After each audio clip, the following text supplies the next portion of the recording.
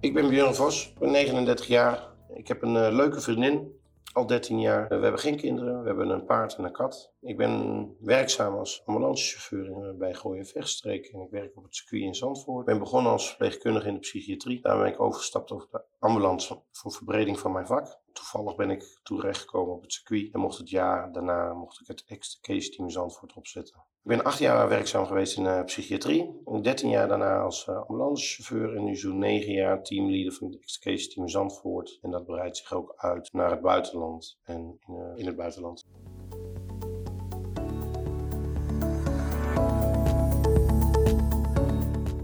Nou, eigenlijk is het met bij toeval gebeurd dat ik in het team, we hadden het niet in Nederland of we hadden het niet op Zandvoort. Het is een verplichting van de FIA, de Internationale Autofederatie. En mijn meerdere, Dr. Bol, die heeft mij gevraagd of ik dat team op wilde zetten. En dat heb ik met beide handen aangepakt. Ja, want jij werkte al op Zandvoort, op het circuit? Ja, dat is correct. Ja.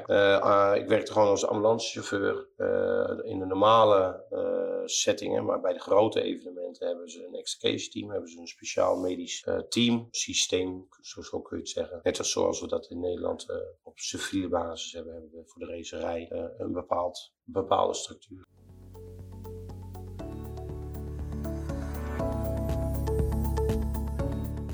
Ja, want jullie zijn een heel specialistisch team, hè? Ja. Want wat betekent dat nou precies, extrication? Ja, eigenlijk is het heel grappig. Het komt eigenlijk vanuit het Latijn, hè? Extri en extra. Zoals de Franse teams, die worden de extractions team genoemd, dus extractions genoemd eigenlijk. Wij hebben het extri gemaakt. Het is eigenlijk wel heel grappig, want we lopen allemaal met extri. Maar dat is eigenlijk naar binnen. Okay. Dus extra is eigenlijk naar buiten. Dus eigenlijk zouden wij met z'n allen extractions teams moeten betekenen. Omdat wij de coureur uit de auto halen. Want jullie zijn eigenlijk de eerste die bij een ongeval aankomen bij een coureur. Het systeem waar ik het net met jou over had is Medical Car Extrication Team Ambulance. Ja. Nou, op de Medical Car daar zit een traumaarts, opgeleid door de KNAF. En een paramedic, ook opgeleid door AZN en door de KNAF. Die doen de eerste aanval. En als de dokter bepaalt van ik wil hem gecontroleerd uit de auto laten komen, worden wij ingeroepen en dan hebben wij de leiding over het incident. De dokter heeft altijd een helikopterview, maar die staat wel buiten het incident. En wat betekent dat als jullie bij zo'n incident aankomen? Nou, 9 van de 10 keer is het zo dat of de coureur niet bij bewustzijn is. Nou ja, dat betekent dat we een hele snelle extrication moeten doen. Omdat in de auto, in een raceauto, heb je zo weinig ruimte dat je daar niet heel veel in kan doen. Het kan zijn dat hij bijvoorbeeld pijn geeft aan de rug of zijn benen niet meer kan bewegen. Dan hebben wij iets meer tijd en dan hebben wij de middelen om iemand zonder knippen en zagen uit die auto te krijgen en binnen afzienbare tijd. En knippen en zagen, dat zouden jullie eventueel ook kunnen? Nee, want we willen dat eigenlijk zo lang mogelijk niet doen. Dat heeft ook zijn redenen, omdat we hebben met rolkooien te maken. Die staan onder spanning. En een brandweerman bijvoorbeeld die wel ook achter ons staat, die ook wel mee is met ons. Dus het zou kunnen. Dus een rolkooi staat altijd op spanning. Dus wij lopen dan gevaar. Dus dat gevaar dat gaan wij niet aan. Helder, maar jullie zijn dus eigenlijk de specialisten als het gaat om een coureur zo snel mogelijk uit een voertuig krijgen. En wat voor voertuigen moet ik dan aan denken? Nou, je kunt je voorstellen dat wij worden opgeleid door de FIA en door de KNAF. En we hebben elke 2 jaar moeten wij ons internationale certificaat halen bij de FIA, de Internationale Autofederatie. En daar word je op alle auto's getest. Dus dat gaat van Formule 1 tot aan de World Endurance, tot aan de WRC, de World Rallycross. Maar ook de Formule E, waar we dan met elektriciteit te maken hebben. En in de World Endurance hebben we natuurlijk hybrid auto's. Dus dan hebben we kleine ruimtes met elektriciteit. Dus er zijn meerdere zaken waar je dan rekening mee moet houden, ook als medici. Ja, je spreekt over we, hè? Jullie zijn een team met elkaar. Klopt. Hoe is dan die taakverdeling? En is dat nou een pure mannenwereld of zijn er ook dames bij betrokken? Ja, nou ja, goed. Het is natuurlijk een klein beetje een mannenwereld. Alleen we zien de laatste 8-10 jaar zien we wel een verschuiving. Het leuke van ons team is dat wij hebben 2 vrouwelijke doktoren. Dat zijn jonge traumaartsen die het heel erg leuk vinden. Gek van autosport zijn. En ja, het is niet echt heel normaal dat er veel dames aanwezig zijn. Alleen je ziet ze wel. En 9 van de 10 keer is dat ook de dokter. Want uit hoeveel personen bestaat jullie team dan? Ja, dat is 6 personen. En bijvoorbeeld tijdens een Formule 1 wedstrijd wordt er verwacht van de FIA dat die 6 personen in 1 auto zitten. Bij andere evenementen wordt dat opgedeeld. En dan hebben we de medical car en het execution team. En er wordt dan 2-4 model genoemd. En dat hebben wij eigenlijk samen met de DMSB, de Duitsers, hebben we dat een beetje ontwikkeld. Precies, dus dan zitten de doktoren in de medical car. Juist. En jullie als echte extrication specialisten zitten dan in een aparte auto. Ja. En jullie rijden samen naar het incident. Ja, nou, het gaat zo, er gebeurt een crash. Nou, dat wordt gemeld naar Race Control. Race Control stuurt, die heeft de beelden. In de medical car hebben we ook de beelden. En in de execution team auto hebben we ook de beelden. We hebben onze hoofddokter, die zit ook op Race Control. Dus die kan ook daar nog beslissen van, jongens, execution, ik wil een execution. Dan gaat de medical car eruit. Die gaat kijken. Die maakt een inschatting. En die zal dan vrij snel of niet ons erbij roepen. En dan kom ik aan. En dan, als het goed is, heeft de dokter de helm al afgehaald. En dan neem ik de leiding over de extrication. Want jullie komen daar dan aan. En hoe ziet dat er dan in detail uit? Wat gaan jullie dan met elkaar doen en hoe is daar de taakverdeling? Nou, wij spreken altijd van nummers. 1 tot en met 6. Nou, 1 is de dokter. 2 is de paramedic. En 3 is altijd de extrication team, de leader en de bestuurder van het voertuig. En die heeft ook altijd de leiding over het incident. De dokter is medisch verantwoordelijk natuurlijk. Dus als de dokter tegen de extrication leader zegt, ik wil dat je nu eruit gaat, omdat we een circulatiearrest hebben bijvoorbeeld, of we hebben opeens een brand aan boord. Ja, dan haal ik hem met kop en kont eruit. En dat gaat dan iets sneller dan we hadden gepland. Maar die keuze heeft de dokter van het circuit nog wel. Nou ja, je hebt natuurlijk verschillende gevaren. We hebben nu natuurlijk de elektrische wereld die natuurlijk enorm oprukt. Dus de hybrids. Dat gaat over serieuze amperages en voltages. Dat is echt gevaarlijk voor onze hulpverleners. Vanwege de accu die eronder zit dan, hè? De grote accu. Ja, een grote accu die dan eronder steunt. En dat gaat wel over 1000 volt met 200 milliampère. Dus ja, dat overleven wij niet. Want 0,03 milliampère, dat geeft ons een pijnprikkel. Ja. Dus kunt u zich voorstellen dat als je 284 milliampère hebt, dat die pijnprikkel niet meer aanwezig is dan. Dus ja,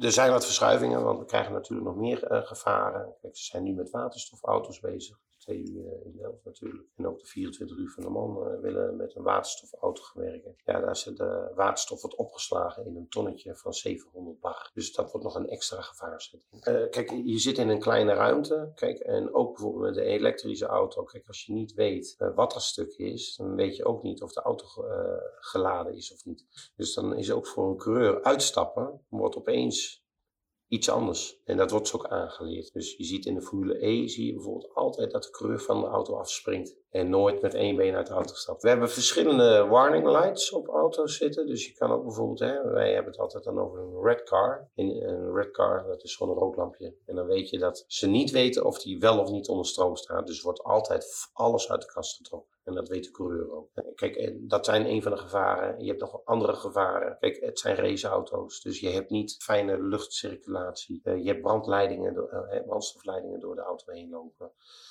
Dat soort gevaren zijn ook aanwezig. Je zit behoorlijk vast in een auto. Wat is het meest voorkomende letsel nou voor een coureur? Of waar letten jullie op? Nou ja, we kijken altijd ook naar het mechanisme, het ongevalsmechanisme. Kijk, waar heeft hij hem geraakt en hoe hard heeft hij hem geraakt? En is hij bijvoorbeeld heel abrupt tot stilstand gekomen? Want dan heb je natuurlijk het meeste gevaar op rupturen en dat soort zaken. En waar letten wij op? We luisteren altijd naar de coureur, alleen we kunnen daar ook niet alles van op aan. En dat is in verband met, je hebt met een sportman te maken. En die zit vol in adrenaline. En kijk, en als wij een 4 uur race hebben, die mannen die zitten vol in adrenaline en die zijn aan het racen. En die willen winnen. Ja. Dus de moeilijkheid voor ons is dat wij daar doorheen kijken. Dus we kijken eerst naar het mechanisme van de auto. Nou, we doen onze traumachecks natuurlijk door onze doktoren. Die doet extrication team nog een keer eigenlijk. En buiten de auto nog een keer.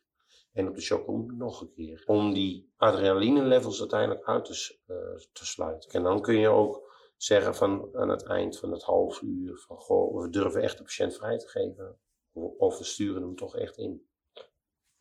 Dus dat zijn wel een specifiek bijzondere zaken in onze wereld. Ja, kennen jullie het circuit ook altijd van tevoren? Verkennen jullie dat bijvoorbeeld? Of weten jullie ongeveer hoe het circuit eruit ziet? Nou ja, kijk, we hebben natuurlijk permanente circuits over de wereld. Daar kom je regelmatig. Maar in de Formule E zijn het stratencircuits die per week, per 2 weken worden ze even opgebouwd en afgebroken. Dus als je een aantal seizoenen hebt gedaan, dan weet je ongeveer wel een beetje.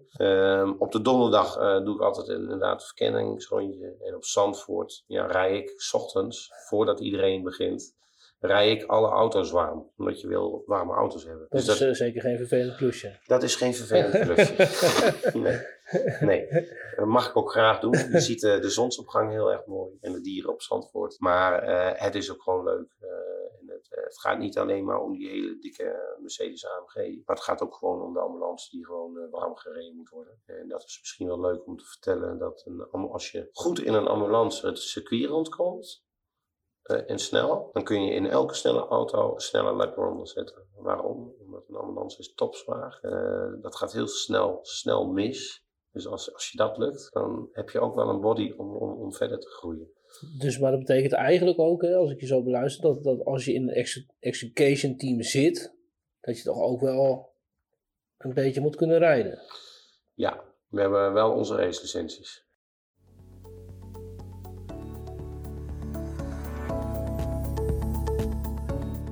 Want wat maakt iemand nou geschikt voor een extrication team en wat maakt iemand nou minder geschikt? Minder geschikt. Je moet echt een teamplayer zijn. Je moet jezelf aan de kant durven zetten. Kijk, je moet ook echt in structuren en protocollen denken.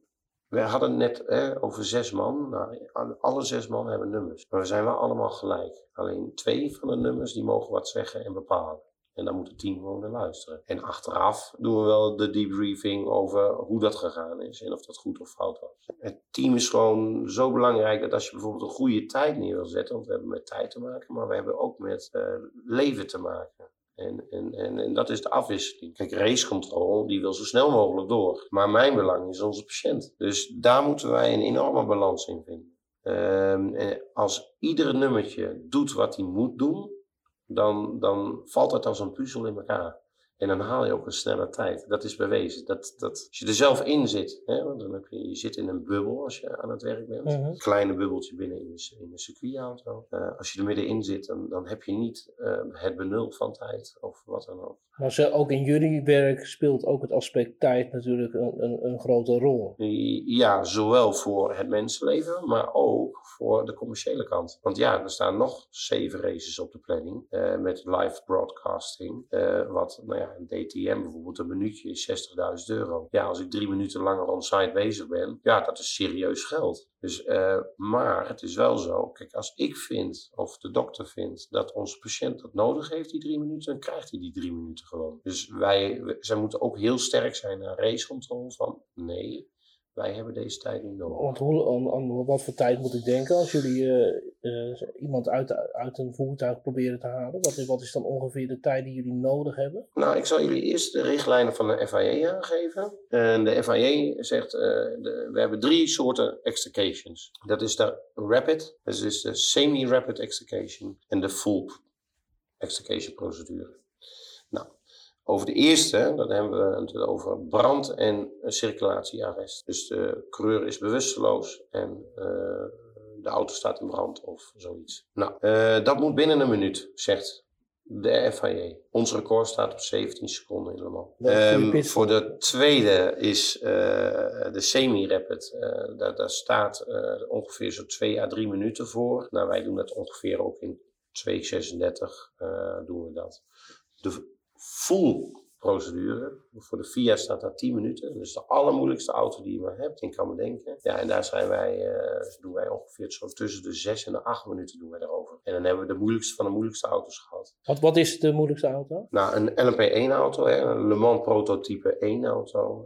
dat zijn de hybrids die op de 24 uur van Le Mans rijden. Die hebben zeer kleine ruimte. We hebben de DTM-auto's, de Deutsche Touring Meisterschaft. Nou, daar rijden de dikke Audi's, BMW's en Mercedes in. Helaas, Mercedes is uitgestapt. Maar die auto's die zijn zo klein en zijn zo op de coureur gebouwd, dat het voor ons als medici, moet je goed kunnen puzzelen. Zowel in techniek, maar ook in je hoofd, maar ook op het medisch gebied. Hoe bereiden jullie je voor en hoe ziet jullie training eruit? Want ik kan me voorstellen dat je dit niet zomaar kan. Nee, elke 2 jaar zou je naar die RTP moeten, de regionale trainingsprovider van de FIA. En dan krijg je je internationale certificaat extrication. Nou, je moet zien dat je dan op een dag 36 extrications doet op totaal verschillende auto's, want een Formule 1 auto is anders dan een DTM-auto. Voor elke belangrijke wedstrijd moeten wij onze examens afleggen en laten zien aan de FIA Medical Delegated. Dus voor iedere wedstrijd? Voor iedere wedstrijd.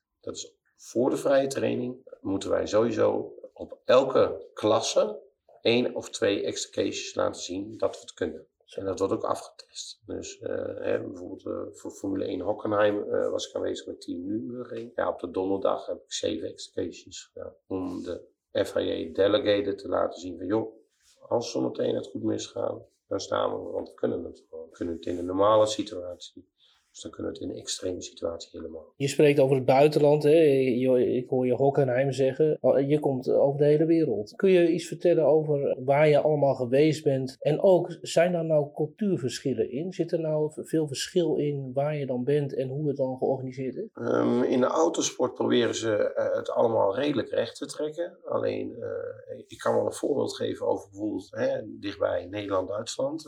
Ik ben instructeur aan een RTP op de Nürburgring van de extrication. Kijk, daar is heer dokter, is heer dokter en is de hiërarchie iets anders. Kijk, in Nederland is ook de dokter, maar alleen de dokter luistert wel naar Björn, de extrication teamleader. Dat beginnen ze nu in Duitsland ook te doen. Maar dat is wel een cultuurverschil. Kijk, en daar moet je wel een beetje rekening mee houden. Dan moet je met een beetje jeu kun je dat natuurlijk goed brengen of niet goed brengen. Ja, het is eigenlijk een beetje zo gegroeid. Ik ben natuurlijk begonnen op Zandvoort. We hebben in 2014 hebben we natuurlijk de FIA Best Motorsports Award van de FIA gewonnen. Nou ja, dat kun je zien als een soort wereldtitel in onze gelederen. En van daaruit ben ik ook gevraagd door de DMSB. Van goh, Björn, kun je ons helpen met training geven? Wat de DMSB staat voor? Dat is de Deutsche Motorsportbund. Dus dat is eigenlijk de KNAF van Nederland. De KNVB in de voetbalwereld. Dat wordt in Nederland de KNAF genoemd. En in Duitsland de DMSB. En in Frankrijk wordt dat de FFSA wordt dat genoemd. En dat valt allemaal onder de FIA. Dus je hebt het FIA hoofdorgaan. En daaronder vallen de nationale motorsportbonden. Waar ben jij allemaal geweest over de wereld? Ja, misschien moet je beter vragen waar niet. Nou ja, goed, Duitsland ben ik veel te vinden. Ik heb daar ook de kans mogen krijgen om daar al 2 Formule 1 wedstrijden mee te mogen doen en leiding over een van de teams van Duitsland. Ik doe natuurlijk ook Formule E. Formule E wordt echt over de hele wereld gedaan. Dus een van mijn eerste wedstrijden waren in Puerto de Este. Dat is in Uruguay, dus Monaco van Uruguay. Ja, dat is iets heel bijzonders. Want als je daar als klein Nederlands jongetje staat, dan voel je je heel klein. Maar jullie gaan dan met het hele team? Nee, ik word daar persoonlijk voor uitgenodigd. Dus Extricate Team Zandvoort dat valt onder mij. En daar hebben wij als extra de 24 uur van Le Mans waar wij voor uitgenodigd worden.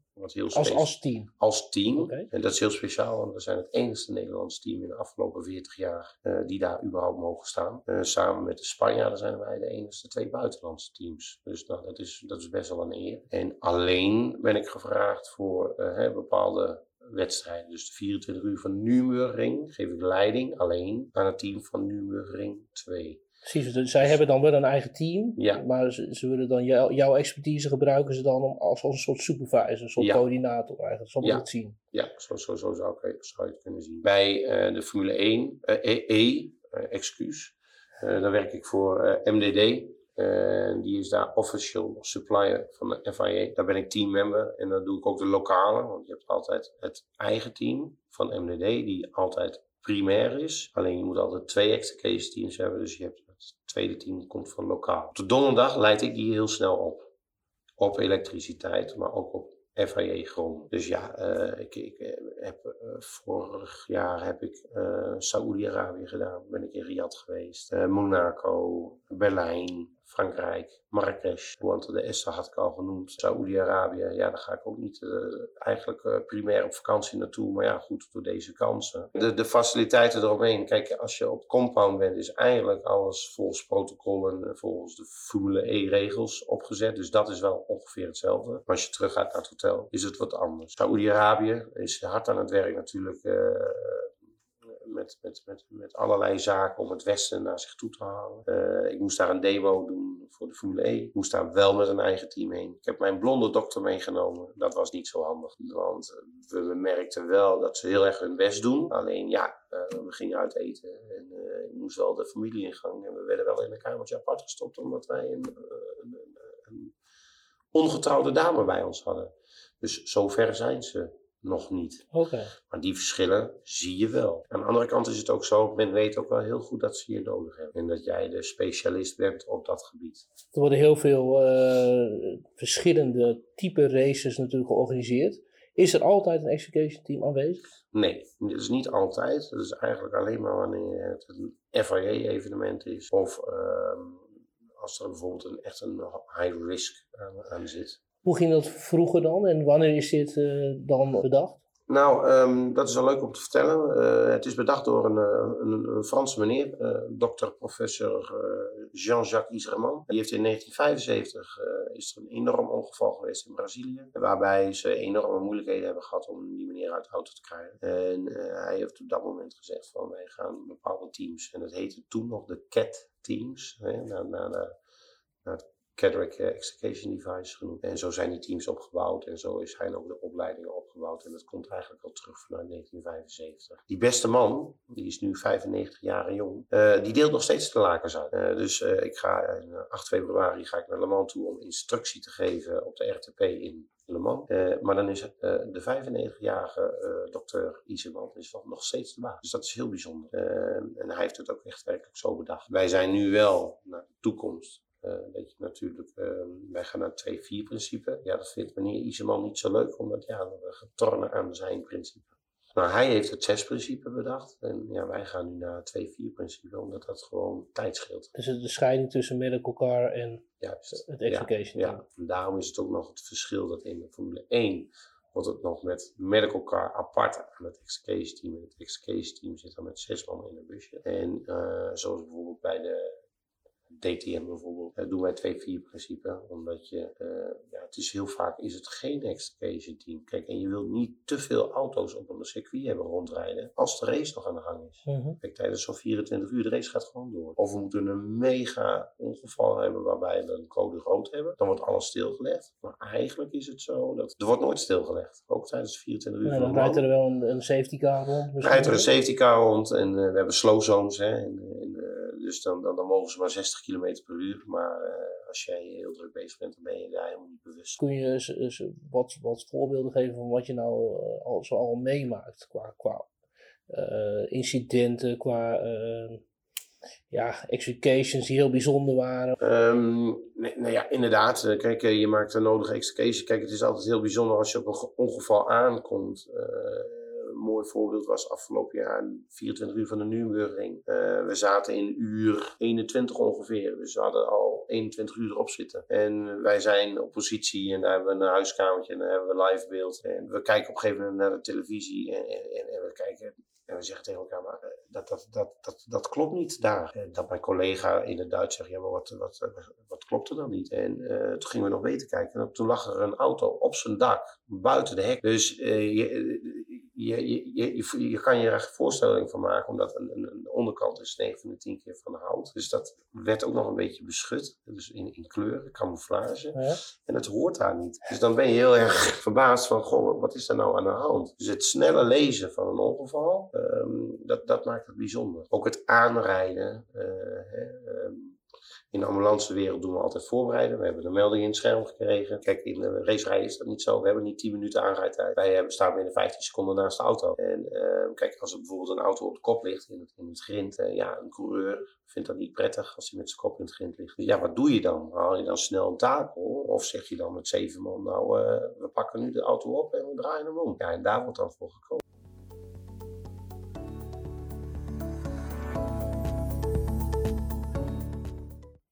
Hoe kunnen jullie inschatten of dat is wat een leek natuurlijk vaak ziet, hè, van explosiegevaar of brandgevaar. Kunnen jullie dat snel inschatten? Ja, nou, we hebben altijd pre-eventing debriefings of briefings eigenlijk, ik zeg het verkeerd. En daarin word ik als medical delegated van Zandvoort of van het extrication team ook altijd wel bijgehaald. Goed voorbeeld, de Historic Grand Prix. Hebben we te maken met alle historische Grand Prix Formule 1 auto's. Maar daar rijden ook auto's met methanol rond. Nou, methanol is een brandstof die zie je niet branden, die ruik je niet branden, alleen je voelt het wel. In die pre-eventings vraag ik ook welke nummers hebben welke brandstof aan boord. En dat doen we ook over de hele linie, doen we dat uitvoeren. Jongens, als die auto bij een crash betrokken is, wees je bewust. Je kan in de brand staan, terwijl je het niet weet, want je ziet het niet. En je voelt het wel. Dus dat is ook heel apart voor je collega's. Dus jullie hebben ook heel veel voertuigkennis? Ja, dat is in de extrication wereld, zeg maar. Dan zie je echt dat de medische wereld overloopt naar de technische wereld. Ja. En vice versa. Dus om terug te komen aan jouw beginvraag. Hè, van goh, wat maakt het nou zo speciaal? En waarom kun je wel of niet in een extrication team? Je moet de autosport heel erg leuk vinden. Je moet goed zijn in je werk. Want we spelen gewoon Champions League in onze klasse. En je moet een enorme voertuigkennis hebben. Kijk, en die krijg je van ons. Alleen ja, je moet wel weten wat een inbusboutje is of wat een torksboutje is. En als ik een tangetje wil hebben, dan moeten we ook wel weten welk tangetje ik wil hebben. Dus ja, dat is ook wel bijzonder en ook het leuke van ons extrication team. Dat wij zijn vrij goed in onze autokennis. En zo goed zelfs dat bijvoorbeeld de 24 uur van Le Mans aan ons komt vragen. Goh, die en die auto, hoe doen jullie dat? En wat is de meest snelle manier? Nou, dan geef ik een aantal tips en tricks. En die geef ik dan hun weer mee. En zo probeer ik dat uit te wisselen. Wat is het meest spannende wat je ooit meegemaakt hebt? Het meest spannende? Een auto die op de kop lag. Waar de coureur nog in zat. Waarbij de brandstof vrij kwam. En alles was heet. En ik heb wel een beschermend pak aan. Maar dat vind ik dan wel heel erg spannend. Want dan wil ik wel echt dat iets snel uit is. Want als dat in de brand vliegt, dan sta je echt met 3, 4-0, 5-0 achter. Want wat zijn dan de voorschriften? Want op het moment dat dat een coureur er nog in zit. Ik heb toevallig onlangs de historie van Zandvoort nog even teruggekeken op tv. Ja. En dan zag je ook zo'n ongeval waarbij ze er gewoon niet meer bij konden komen. Omdat het dan te gevaarlijk is. Ja. Vanaf welk moment kunnen jullie er niet meer bij? Nou ja, dat is heel erg lastig. Kijk, als de auto compleet in vuur en vlam staat, ja, dan kan ik er niet meer bij. Dat gaat niet. Of ik moet een brandweer 8 man achter me hebben staan die me helemaal nat spuit en op de auto spuit en dat ik zo nog iets kan. Is daar ook een samenwerking tussen dat team dan? Want dat is ook weer een team, denk ik? Ja, dat is ook een team. Alleen die komt wel achter ons aan. Kijk, en de dokter die heeft ook leiding over dat team. Dat is de SIF, noemen ze dat dan. Waar staat dat voor? Een snel interventievoertuig, brandweer in dit geval. Ja, die zijn er wel. Alle marshals, alle posts hebben ook allemaal schuimblusapparatuur. En in de grotere klassen hebben de auto's zelf ook een blusmechanisme in de auto zitten. Okay. Die je manueel kan bedienen. En dan wordt er vanuit binnenuit de auto ook geblust. Dus dan kan ik er wel bij. Maar zie ik bijvoorbeeld uitslaande vlammen. Wij hebben speciale pakken aan. We weten dat we een minuut hebben. Nou, ik had het net met u over die rapide rapid extrication. Doen we in 17 seconden. Dus ja, ik kies voor mijn eigen veiligheid. Dat is absoluut waar. Maar ik ga toch die 36 seconden wel proberen of ik nog wat kan doen. Maar dat is ook een beetje hoe ik in elkaar steek. Hoe ziet het er achter de schermen dan precies uit? We hebben die award natuurlijk gewonnen. En de samenwerking met de marshals hebben we natuurlijk ook. Dus wat wij doen als wij nieuwe marshals krijgen, nodigen we uit op Medical Center. Om een voorstelrondje te doen naar elkaar. En ik vertel ook altijd tegen ze dat ze heel erg belangrijk zijn. Kijk, heel veel mensen zien het. Ja, het is een meneer met een vlaggetje en hoeft niet zoveel te weten. Ja, zo zou je er naar kunnen kijken. Maar het zijn wel mijn extra handen. Dus ik zeg altijd tegen ze, het is als een horloge. We hebben grote radertjes en we hebben kleine radertjes. Maar als ik een van die 2 radertjes niet heb, dan loopt mijn klokje niet op tijd. Ja, het zijn eigenlijk allemaal officials, hè? Zo zou je het moeten zien. Marshals, officials, we zijn allemaal één familie eigenlijk. En we hebben elkaar allemaal heel hard nodig. Alleen ja, ik haal die meneer uit de auto en jij zorgt dat er niet iemand bij mij achterin rijdt. Je ziet wel tussen de medische wereld en de medical group, die trekt zich wel terug. Het ligt eraan ook aan wat er gebeurd is. We hebben in 2017 hebben we een dodelijk ongeval gehad met de Historic Grand Prix. Ik ben toevallig ook botcoördinator en botter van het bijzondere opvangteam, wel bekend in de ambulancewereld. Ik doe dan in die korte tijd, doe ik wel even snel een debriefing, ook met mijn marshals. En dan splitten wij als extrication team splitten we op. Eén deel doet het medische deel en de andere die gaat het marshal deel. Want over 1,5 uur moet weer even onder race beginnen. Dus die vangen wij wel op. Elk jaar geef ik wel een les aan alle marshals. Gewoon van hoe belangrijk ze zijn. Wat ik van ze verwacht. De do's en de don'ts. Want ze krijgen ook wel eens op hun kop van me. En aan de andere kant geef ik ze ook natuurlijk soms wel heel veel credits. Nou ja, maar het is ook wel, je hebt dus wel altijd heel goed contact met elkaar en jullie zoeken echt de samenwerking wel op. Ja, en dat was 10 jaar geleden was dat totaal anders. Alleen dat is in de hele dagen is dat gewoon, zien we elkaar gewoon als één grote familie. We moeten samen de klus klaren. Ja. Kijk, en hun zijn super belangrijk. Wat maakt jou dan het meest gelukkig in je werk? Wat mij het meest gelukkig, als een teamwork. Als het loopt zoals het zou moeten lopen en je hebt geen hiaten meegekregen, zeg maar, in de procedure. En dat het team, dat iedereen zijn taak heeft gedaan die zou moeten doen. En dat je dan op een tijd uitkomt waar je denkt, hier ben ik tevreden mee. Dus het is ook wel een beetje, die tijd speelt toch bij jullie ook nog wel een rol. Dat is toch wel een beetje prestige dan. Ja. Ja, ik kan daar niks anders over zeggen. Ik wil niet jagen op tijd, want dat vind ik, de persoon is mij veel belangrijker. Maar ik ben wel uber trots als ik een tijd van 6 minuten bij een moeilijke auto heb staan. En ik ben in mijn team ook echt als we dan zo'n examen hebben gedaan of we hebben een inzet gehad, dat we elkaar altijd wel even een schouderklopje geven. Maar dat komt wel echt van mij af. En dat zie je bij andere teams niet echt. Maar ik vind dat super belangrijk. De Witte Kruis is natuurlijk sinds 2020 ook medical partner geworden van Circuit Zandvoort. Wanneer ben jij daar dan precies terechtgekomen, Björn? Nou, dat is rond 2010 geweest, denk ik. 2009, 2010. En dat is eigenlijk wel een heel bijzonder verhaal. Een collega van Zandvoort die kwam toevallig bij de regio Gooi-Vechtstreek. Daar werken wij met zolmonitoren. En hij had een boekje nodig over een zolmonitor. We kwamen aan het praten over auto's. Hij zag mijn auto staan, over snelle auto's. Dus hij zegt, een leuke auto. Hij zegt, hou je van een race? Ik zeg, ja, dat is hartstikke leuk. Dan zegt hij, ik kan je misschien wel gebruiken. Ik zeg, joh. Bel me maar. Hartstikke leuk. Nou, binnen 3 weken kregen we een ziektemelding. Was ik echt ook de opvuller. Dan mocht ik naar Zandvoort. Want hij zat al in een execution team? Want het execution team bestond zelfs nog niet. Oké. Hij zat bij de medische dienst Zandvoort toen. En er was een ziektegeval, maar ze hadden wel een persoon nodig. Zo ben ik erin gestapt. En zo heb ik bijvoorbeeld het eerste jaar iets van 3, 4 evenementen gedaan. Het tweede jaar werden dat al iets van 20 evenementen. En in 2012 kregen we een hele belangrijke event naar Zandvoort. Waarbij Dr. Bol, die helaas is overleden, zei van ik heb een execution team nodig. Dat was eigenlijk een VIA-event. En dat moet je even binnen nu in 2 maanden regelen. Oké. Je wordt, in februari word je naar de man gestuurd en dan wordt er verwacht dat je wel even presteert. Dus dat vond ik natuurlijk super spannend. Maar toen hebben jullie ook zelf een training gevolgd, neem ik aan, een hele specialistentraining, of niet? Nou ja, dat is de leuke grap. Wij kregen uit Frankrijk 2 dvd's toegestuurd waar wij het vanaf moesten kijken. En die dvd's die kwamen uit 1986, want er was nog oefeningen op Michael Schumacher. Dus dan kun je nagaan hoe oud die video's waren. En ik had natuurlijk het probleem, ik kwam natuurlijk uit Ambulancezorg Nederland.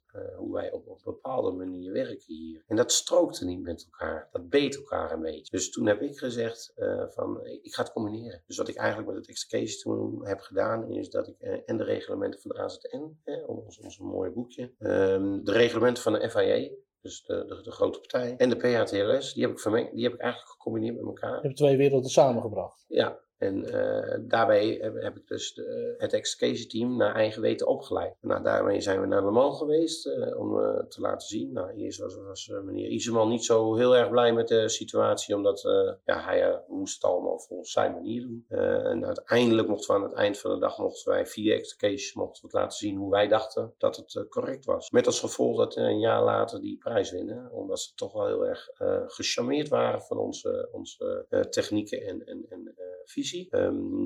Tot op de dag van vandaag, en we zijn nu ongeveer 10 jaar verder, is het nog steeds erg moeilijk om de zaken aan te brengen bij de FIA. Doorontwikkeling eigenlijk. Doorontwikkeling. En kijk, je bent ongeveer, als je iets wil doorontwikkelen in een execution team, ben je daar ongeveer zo'n 4-5 jaar mee bezig. En dan gaat het dan om 1 handeling. Ik zag bijvoorbeeld ook iets als een motorsport survival kit werd over gesproken. Wat is dat dan precies? Nou, motorsport survival kit, die wordt in een rally wordt die gebruikt. Hè. Daar heb je natuurlijk lange stages. Het is niet op een vaststaand circuit. De eerstvolgende ambulance kan zijn dat die 20 kilometer verder staat. Ja, weet je, dat is tijd. Dus je zit 9 van de 10 keer zit je met 2 man in een rallyauto. Die hebben dus een medische kit achter in die auto die vastgesteld is door de FIA, die aanwezig moet zijn. Dus er zit een rooklampje in. Er zit hemostatische gazen in. Dus echt op EHBO-niveau moet je dat zien. Ja. Maar dat je wel je maat kan redden als hij een enorme bloeding heeft. Maar toen spraken jullie daarover, dat is een paar jaar terug, maar dat is inmiddels ingevoerd? Dat is inmiddels ingevoerd, ja. Kijk, en wij hebben natuurlijk ook onze eigen middelen binnen ons execution team. En dan moet je bijvoorbeeld denken aan een bekkensling. Een bekkensling. Dat is als we bijvoorbeeld een bekkenfractuur hebben, dan hebben we een open boekfractuur. Dat is gevaarlijk, want er lopen heel veel bloedvaten.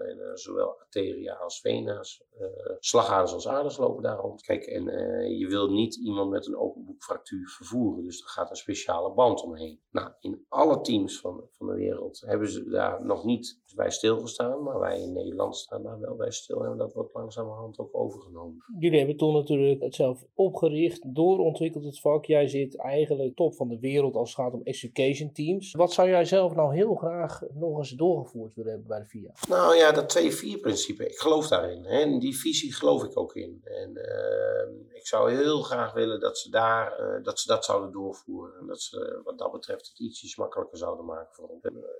Kijk, de FIA is een Franse aangelegenheid. En je ziet wel steeds meer buitenlanders naar binnen komen. En buitenlanders bedoel ik dan mee. We hebben nu een head of medical department. En dat is een Portugese meneer, Paulo Mota.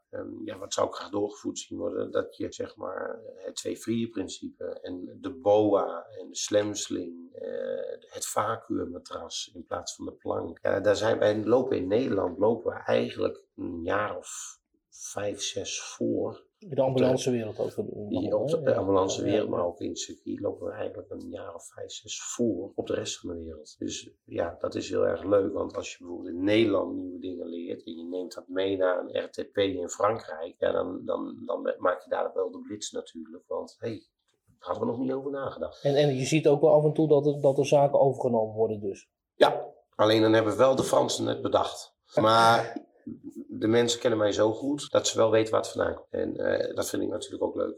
Kijk, mij is niet van belang om de eer te krijgen van dat ik het bedacht heb. Mij is het van belang dat iedereen in de wereld het beste doet voor de patiënt. Kijk, en we hebben dat gezamenlijke doel hebben wij. Onze patiënt zo goed mogelijk behandelen. Ja, en ik denk dat je daarmee heel ver kan komen als je daar gewoon goed over nadenkt.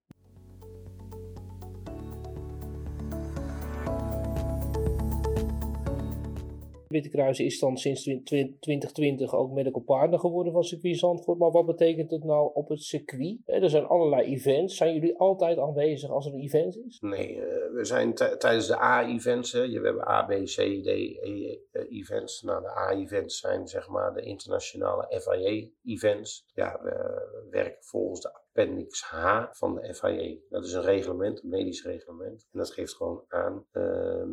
Hebben wij een A-evenement, heb je een execution team. Dus we hebben er 5 in Nederland op Zandvoort. En nu de Formule 1, dat was vorig jaar de Jumbo-dagen, oud-Formule 1 auto's. En we hebben de GT Masters, hebben we van de Duitsers, de DTM, hebben we de historische Grand Prix hebben we. En dat zijn allemaal FIA-evenementen en dan moet er een execution team. Dus straks Formule 1? Ja. Hoe leef je daar naartoe?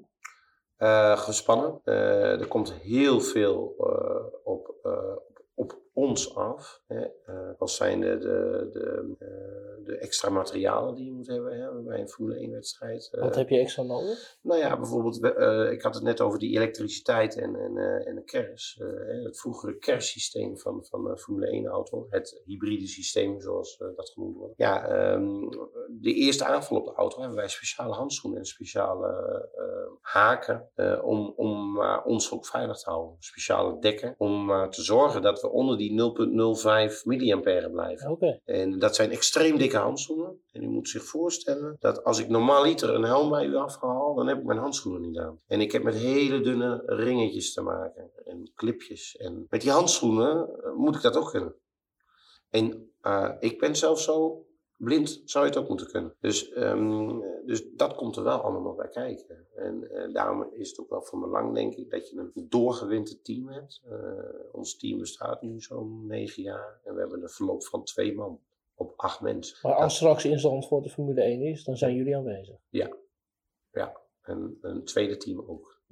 Dus dan zijn wij daar wel aanwezig. En is dat ook een Nederlands team? Dat is een semi-internationaal team. We hebben natuurlijk het circuit in Assen. Die hebben ook 2 extrication teams. En ik ben natuurlijk bij de Duitsers ook. Dus het tweede team bestaat uit 2 Duitsers, 2 mensen uit Assen en mijn reserves van het extrication team. En dus ja, dat wordt Zandvoort extrication team 2. Waarom doe ik dat zo? Ik wil altijd FIA gecertificeerde mensen in mijn team. Daar torn ik niet aan. Er is niet één iemand die niet FIA gecertificeerd is. Dat betekent ook dat ze vaak opleiding in het buitenland hebben gedaan. En ja, examens. En dan krijgen de examens en ze weten wat ze moeten doen. Kijk, ik ben dan leider extrication team en we hebben een dokter. Nou, dat is vrij duidelijk. Maar we hebben ook bijvoorbeeld een materiaalman. Nou, daar kunnen we heel neerbuigend over doen. Maar dat is een van de belangrijkste personen die op on-site. Want ik knip in mijn vingers en ik zeg dat ik een bepaald product nodig heb. En dat wil ik dan ook direct in mijn vingers hebben. Wat zou dat bijvoorbeeld kunnen zijn? Een plankje bijvoorbeeld. We hebben in de Formule 1 hebben we extreatable seats. Dus dat zijn de cats. Halen we iemand met stoeltje en al eruit. Alleen wij hebben de helft van het stoeltje. Nou, om bijvoorbeeld het hoofd te kunnen zekeren, moeten wij een plankje van carbon in die stoel schuiven. Maar als ik het plankje wil hebben, dan wil ik wel op een bepaald moment het plankje hebben. En de materiaalman weet ook dat ik daarna de padding nodig heb. En dat ik daarna de bandjes nodig heb om hem vast te maken op dat plankje. Dus het is hij moet heel erg ingespeeld zijn. Hij moet precies weten wanneer wat gebeurt. Want het is een heel gestructureerd proces. Nou, een coureur bereidt zichzelf ook voor, neem ik aan. Hè? Ja. Dat noemde je net al. In hoeverre is hij voorbereid op de samenwerking met jullie? Nou, daar zit een twist in. Ik wil het even opdelen in 2. Kijk, een coureur die moet altijd een test doen bij de FIA dat hij binnen zoveel seconden uit de auto kan zijn. Dat hoort ook bij zijn superlicentie van de Formule 1. Dus een mooi voorbeeld is Robert Kubica met zijn halve arm. Die moest kunnen aantonen dat hij binnen 30 seconden of binnen 15 seconden uit die auto was. En als hij dat niet zou lukken, dan krijgt hij zijn superlicentie niet. Dus zo worden de coureurs erop voorbereid. Wat de Duitsers heel goed hebben gedaan, die doen al hun jongelingen in de Formule 3, 4, waarbij het Visser ook weer rondgereden heeft. Op de donderdag wordt het per team aangewezen. Jullie hebben extrication oefeningen. Dus eigenlijk de coureurs zelf oefenen ook in extrication? Ja, dat ze weten wat er op hun afkomt. En dat moet ook wel. Want als ik jou met stoel en al uit die auto haal, op een gegeven moment zitten we op een punt dat jij van boven naar beneden in beugels op je auto neerkijkt. Dan moet je wel vertrouwen hebben in het spul om je heen. Want dat is gewoon eng. Ik hou je eigenlijk op de kop. En dat moeten ze wel aandurven. Ze moeten zo stil mogelijk blijven zitten. De dokter valt als eerste aan. Die grijpt ook als eerste de nek vast om het hoofd te zekeren. En we hebben ook altijd 1 communicator. Eén iemand die communiceert met de patiënt. Nou, dat is in het eerste geval is dat de dokter die zijn eerste trauma-check doet. En daarna word ik dat als de nummer 3. Die leiding heeft in de auto. Dus jullie houden ook steeds contact met de coureur op het moment dat jullie met de extrication bezig zijn? Ja, dat heeft ook te maken met dat als bijvoorbeeld een coureur opeens toch wegzakt omdat hij een grote bloeding heeft, dat een dokter over mijn schouder, die de helikopterview heeft, dan kan zeggen oké, nu rapide. Want hij is circulatiearrest. Ja, dan gaat ze dan een ander level eigenlijk. Ja, maar wij schakelen dan ook tussen ons extrication team. Want ja, we hebben dan bijvoorbeeld ons device al half omzet. Ja, wat doe je? maak je device los of doe je met device half? Dus dat zijn hele belangrijke beslismomenten. Nou, wij zijn heel snel in iets weer losmaken. Dus 9 van 10 keer maken wij het dan los. Maar daar oefenen wij ook op. Zoals in Le Mans en in Duitsland. Schakelen tussen de twee zaken. Kijk, we oefenen natuurlijk altijd met een auto die op 4 wielen staat. En je kan overal bij. Maar ja, 9 van de 10 keer staat de auto met de linkerdeur. Dus de deur die open gaat tegen de vangrail. Ja, normaal zit je met 3 man in de deur van de coureur. Dat kan niet meer. Ja, dan moet je wel inventief zijn om toch die coureur eruit te krijgen. En daar word je ook wel op getraind en op uitgedaagd. Ja, precies. En die zaken die verzin ik zelf natuurlijk ook. Auto op het dak. Nou ja, je mag niet bij de linkerdeur naar binnen.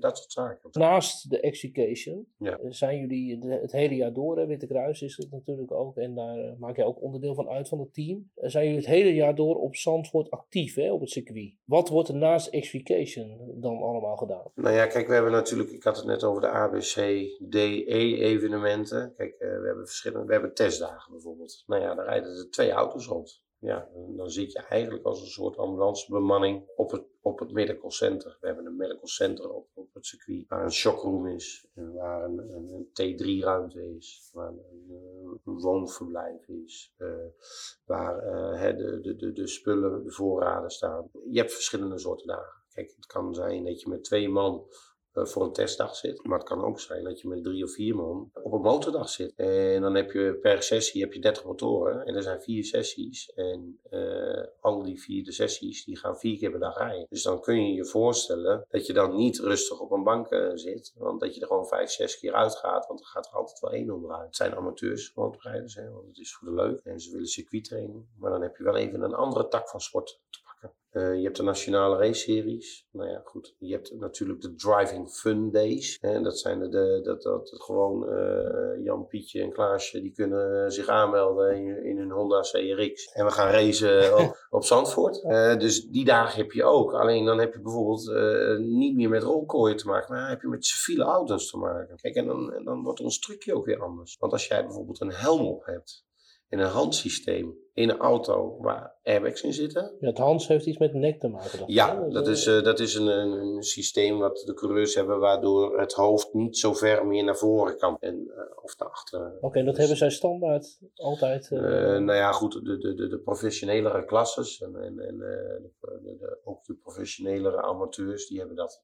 Waar staat HANS precies voor? Ja, Hans systeem, dat is Head and Neck Sport. Dus het is een merknaam, want je hebt ook nog andere devices. Het zijn 2 devices. Je hebt ook het hybrid device. Dat is een soort harnasje, maar die maakt dezelfde beweging. Dus dat we niet de nek heel ver kunnen overstrekken naar voren.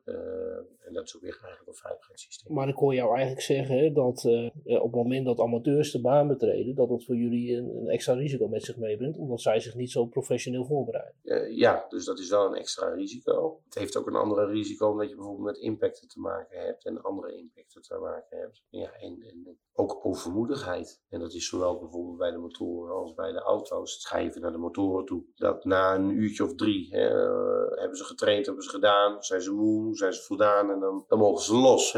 Dan wordt het voor ons interessant, want dat worden voor ons altijd de heftige uurtjes. Want dan denken ze dat ze het kunnen. En dan worden ze overmoedig, zijn ze een beetje moe. En dan heb je ook meestal wel de forse ongevallen. Ja, daar moet je gewoon heel erg op voorbereid zijn. Want wat doet het medical team op Zandvoort? Wat zijn jullie skills? Kunnen jullie alles? Van EHBO tot aan... Ja, nou wij hebben ervoor gekozen om niet met EHBO te werken. Ja, we hebben wel bijvoorbeeld op het binnenterrein hebben we een EHBO-post zitten tijdens grote evenementen. Je kan altijd als klein leed of klein zeer mag je altijd bij ons langskomen. Wij zullen nooit de deur sluiten voor je, maar wij zijn wel echt voor de coureurs en voor het circuit en voor de team. En wat kunnen wij? Ja, kijk, wij eisen van onze doktoren dat ze ATLS geschoold zijn. Dat ze een internationale opleiding hebben. Dat ze nog weer geregistreerd zijn. Dat ze nog werkzaam zijn in hun werkveld. Dat geldt ook voor de ambulancechauffeurs. En dat geldt ook voor de ambulanceverpleegkundigen. En eigenlijk is het zo, je hebt dan medical car extrication team ambulance. En dan gaan we naar de shockroom. En op de shockroom, daar staan ook eigenlijk allemaal ambulancepersoneel. En daar kan ook wel eens iemand uit het ziekenhuis staan. Alleen wij willen eigenlijk toch wel de straatjongens zijn. Het medical center moet je niet zien als een ziekenhuis. We kunnen daar stabiliseren. Dan lossen we de ergste dingen lossen we daar op. En we willen eigenlijk zo snel mogelijk in een level 1 ziekenhuis zijn. Dus uit Zandvoort gezien is dat 9 van de 10 keer het VU. Of het AMC, omdat we toch ook volgens Diamond Cord en Golden Oude principe gewoon functioneren. En dat is allemaal bekend. En dus ja, zo gaat het eigenlijk een beetje. En dat kun je ook verwachten op een circuit. Execution is natuurlijk een hele bijzondere, maar wat maken jullie dan gedurende een jaar bijvoorbeeld mee? Je hebt natuurlijk ook de Strong Viking Runs, waar het Witte Kruis natuurlijk nu ook veel mee te maken heeft. Ja. Nou, wij hebben dan de stormloop gehad. En nou ja, goed, dan heb je de zeer ervaren mensen, dit is even sarcastisch, die toch aan zo'n run mee gaan doen. En er dan toch achter komen dat ze enkels en polsen hebben die niet zo goed getraind zijn. Dus ja, verbanden, brandwondjes, iemand heeft een hete schijf vastgepakt. Ja, dat is van het team, dus dat komt wel bij ons. Dus brandwonden, je krijgt eigenlijk alles allergieën. Wat is het gekste wat je meegemaakt hebt? Het gekste wat ik meegemaakt heb? Dat was een Duitse meneer in de nacht en die zegt van ja, ik heb een zere duim, zegt hij. Ik zeg, nou ja, goed, kom maar binnen. En ik zeg, maar wat is er gebeurd? Ja, hij zat ergens tussen. Oké, nou ja, het zal wel, prima. Dus hij had het al helemaal ingewikkeld en ik doe mijn lampje aan en ik wil die duim bekijken. Ja, die duim, dat was niet meer een duim, zeg maar. Dus ik zeg, je hebt wel echt een probleem nu. Oh, zegt hij, maar ik dacht dat nog een beetje... Ik zeg, nee, dit is echt krusletsel. Dus we gaan even naar het ziekenhuis en je zult het toch denk ik zonder je duim moeten doen. Kijk, en hij had nog heel erg zoiets van, dat kunnen jullie toch fixen? Maar nee, dus dat over gekste, ja, dat zijn wel bijzondere dingen natuurlijk. Ja. Je maakt zoveel mee op zo'n jaarbasis. Dat je hebt natuurlijk hele schrijnende gevallen. Kijk, ik vind het niet leuk, en dat hebben we in de afgelopen jaren ook gehad, dat als jij bijvoorbeeld een jonge dame hebt die een circuittraining doet op een motor, die een remfoutje maakt en die afgevoerd wordt en dat je 3 weken later hoort dat ze een middelmatige dwarslesie heeft. Ja, dat vinden wij niet tof. Ja, dat kan me voorstellen. Het mooie is, je hebt iemand die, en dat is ook voorgekomen, die je echt heel zwaar gewond afvoert en eigenlijk nog geen stuiver meer voor geeft. En die een jaar later in zijn motorpakje weer aan kon pakken van, nou, we gaan het weer een keer proberen. Dat vinden wij natuurlijk prachtig. Ja, je bent multifunctioneel en je bent degene die op de achtergrond staat. En dat is ook wel weer heel grappig, want heel veel mensen die dan bij ons op bezoek komen in een medical center, die zeggen dan ook van, jeetje mina, ik had niet verwacht dat dit er allemaal nog achter staat. Het is gewoon een half ziekenhuis. Ja, nou, het lijkt op een half ziekenhuis. Dat zijn we niet. Maar we kunnen wel heel veel hier. Dus, en zo gaat het een beetje over en weer. Kijk, je kunt je voorstellen dat er in een heel druk groot weekend, ja, daar hebben wij gewoon traumachirurgen. We hebben mensen die kunnen hechten. Ja, dat kunnen we gewoon op medical center doen. Daar hoef je niet voor naar het ziekenhuis bijvoorbeeld. En dat is wel het mooie. Dat je zo en multidisciplinair bent. En dat je ook gewoon iets uit kan stralen naar een circuit toe, maar ook naar de buitenwereld toe, zodat we het in Nederland toch wel prachtig mooi voor elkaar hebben.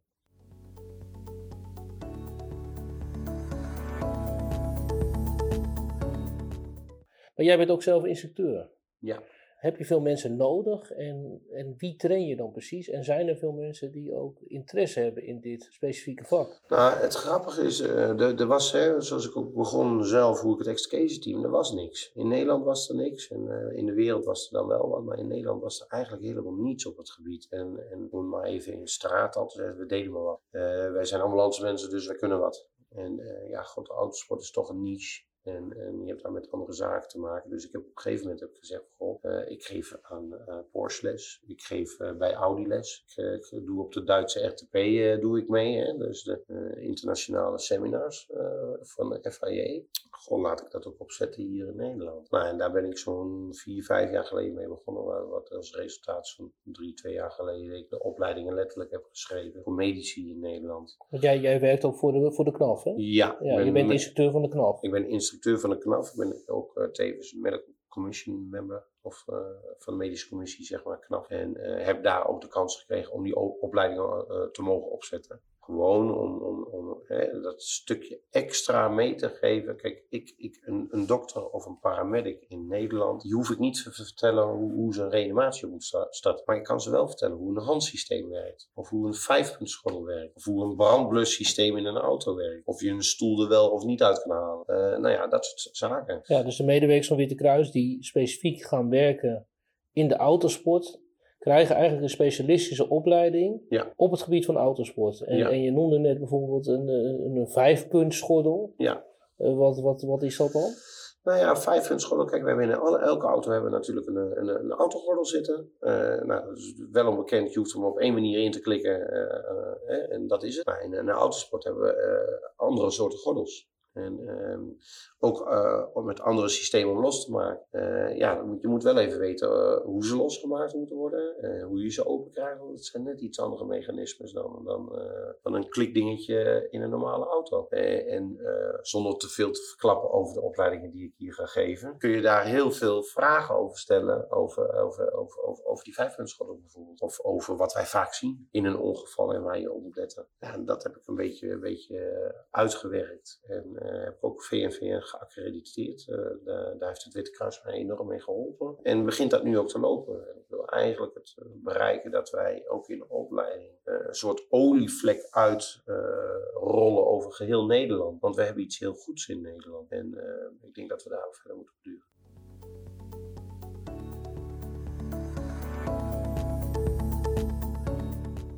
Nog even gewoon algemeen over de autosport en de toekomst van de hulpverlening. Hè? Hoe ziet wat jou betreft de autosport er in de toekomst uit? Wat staat ons nog te wachten? Veel.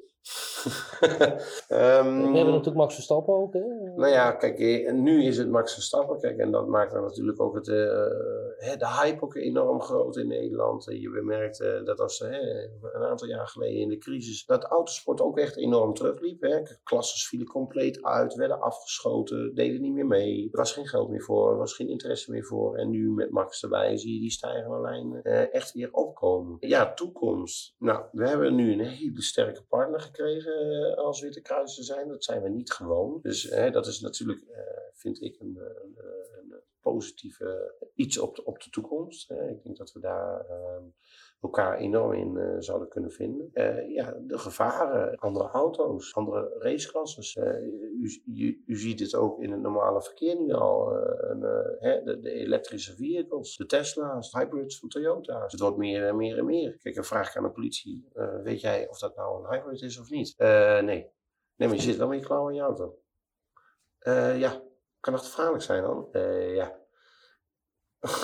Dus kijk, en dat probeer het bewustwordingsproces. Kijk, ik durf nu niet tegen u te zeggen van nou, het wordt allemaal zometeen elektrisch. Ik denk dat wij misschien in de toekomst wel naar waterstof en elektrisch gaan. En dan worden de gevaarsettings ook weer anders. Kijk, en daar wil ik dan in onze opleidingen, wil ik daar dan ook wel op in gaan haken. En zit ik ook heel dichtbij, omdat ik natuurlijk ook bij de TU Delft met waterstof schrijf ik de safety protocols voor de waterstofauto van de studenten van Delft. Dus, en dat wil ik dan ook weer doorvoeren naar Nederland. Ze zijn toevallig ook afgelopen jaar bezig geweest om de Formule E naar Eindhoven te halen. Dus ja, daar zit gewoon groei in. De waterstofauto van Delft, die rijdt in de Supercar Challenge mee in Nederland. Ja. En die doet niet mee om de prijzen, maar wel om te testen en te doen. Dus je hebt er nu al mee te maken. En ja, dan komen ze al naartoe. Die waterstofauto, die rijdt zo meteen mee. Wat gaan we doen? Nou, en dan kan ik wel een advies geven. Goh, als daar een probleem in is, dan pakken we dat ding. En dan gaan we het zo doen. Een soort risicoprofiel. Ja, zo maak je een beetje. Want ja, iedereen is een beetje bang.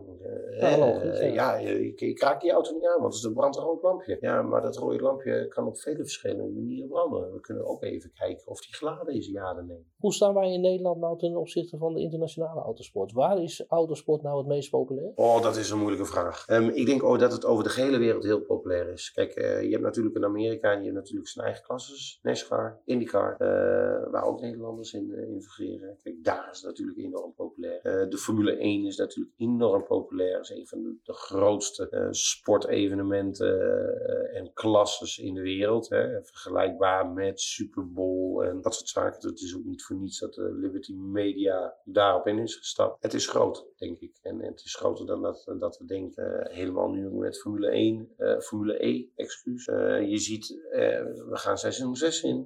We krijgen daar nieuwe extremere klasses in. Dus je ziet wel dat men daar enorm in geïnteresseerd is. Populariteit. Nou, Duitsland is het aardig populair, hè, met de Duitse autofabrikanten. Maar vlak bijvoorbeeld Le Mans en de Fransen ook niet uit. Die hebben een goede academy voor hun coureurs. Waarbij dus Spanje meer een motorsportland is. En in het motorrijden dat heel erg... mooi weer misschien. Mooi weer zal ook meespelen, denk ik. Ja, en als je weet dat als je bijvoorbeeld de 24 uur van Le Mans, als je weet hoeveel mensen daar naar kijken. En dat is evenredig aan bijvoorbeeld een Super Bowl. Daar kijken gewoon meer dan 200 miljoen mensen naar. Ja, dat is een bereik van... dat is ongelooflijk eigenlijk. Dat kun je je niet voorstellen. Ja. Wat vind jij nou het allermooiste circuit? Los van Zandvoort natuurlijk. Het allermooiste circuit. Het allermooiste circuit of het circuit waar ik het meest bang voor ben? Waar ik het meest... allebei. Ja, nou, wat ik het meeste respect voor heb en waar ik echt... om de straat al met mijn zweet in mijn bil laat zitten. Dat is de Nordschleife op de Nürburgring. Dat is een 24 kilometer lang circuit. Het zijn twee delen opgedeeld. Ja, dat is door het bos heen. Dat is op, neer, af, blinde corners. En die blinde corners die rijden met 200 kilometer per uur doorheen. Dus moet je voorstellen dat je van onder afkomt. Dat je naar boven rijdt. Je weet... Als het goed is dat het circuit niet verandert, dat die bocht naar links gaat. Je gaat met 200 km per uur op die bocht af. Ja, dat is spannend, kan ik je vertellen. En dat is gewoon een verschrikkelijk mooi circuit. Kijk, bijvoorbeeld Interlagos, Brazil. Dat is een fantastisch mooi circuit. Spa-Francorchamps. Met Eau Rouge. Ja, dat is een van de gevaarlijkste bochten ter wereld. Dat hebben we afgelopen jaar mogen ervaren. Monza, Hockenheim.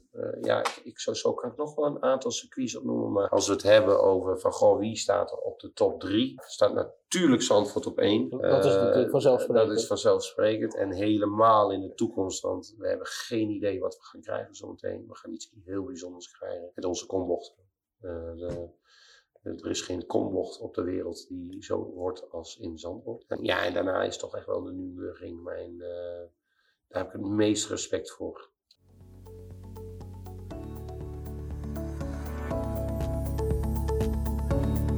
Je volgt al jaren natuurlijk de autosport. Ja. Wat zijn je favoriete coureurs? Mijn moeder die keek altijd Formule 1.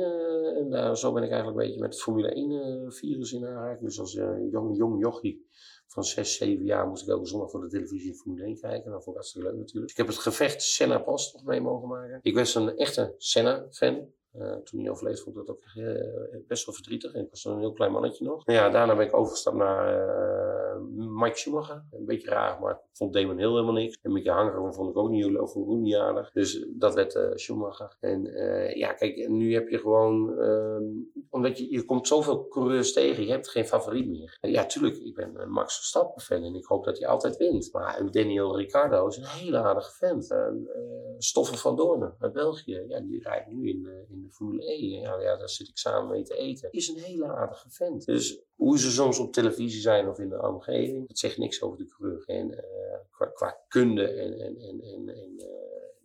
kennis, heb ik wel een aantal favorieten. Bijvoorbeeld Fernando Alonso, een fantastische man. Ja, ondanks dat hij overal rotzooi trapt. Maar het is wel een hele goede coureur. Dus daar kan ik ook gewoon van genieten. Dus ik heb eigenlijk meerdere coureurs die ik wel volg en waar ik wel in meekijk. Van, dat is een aardige meneer, of is een goede coureur, of die kan heel goed rijden. Hoe voorspel je de toekomst van Max? Die wordt wereldkampioen.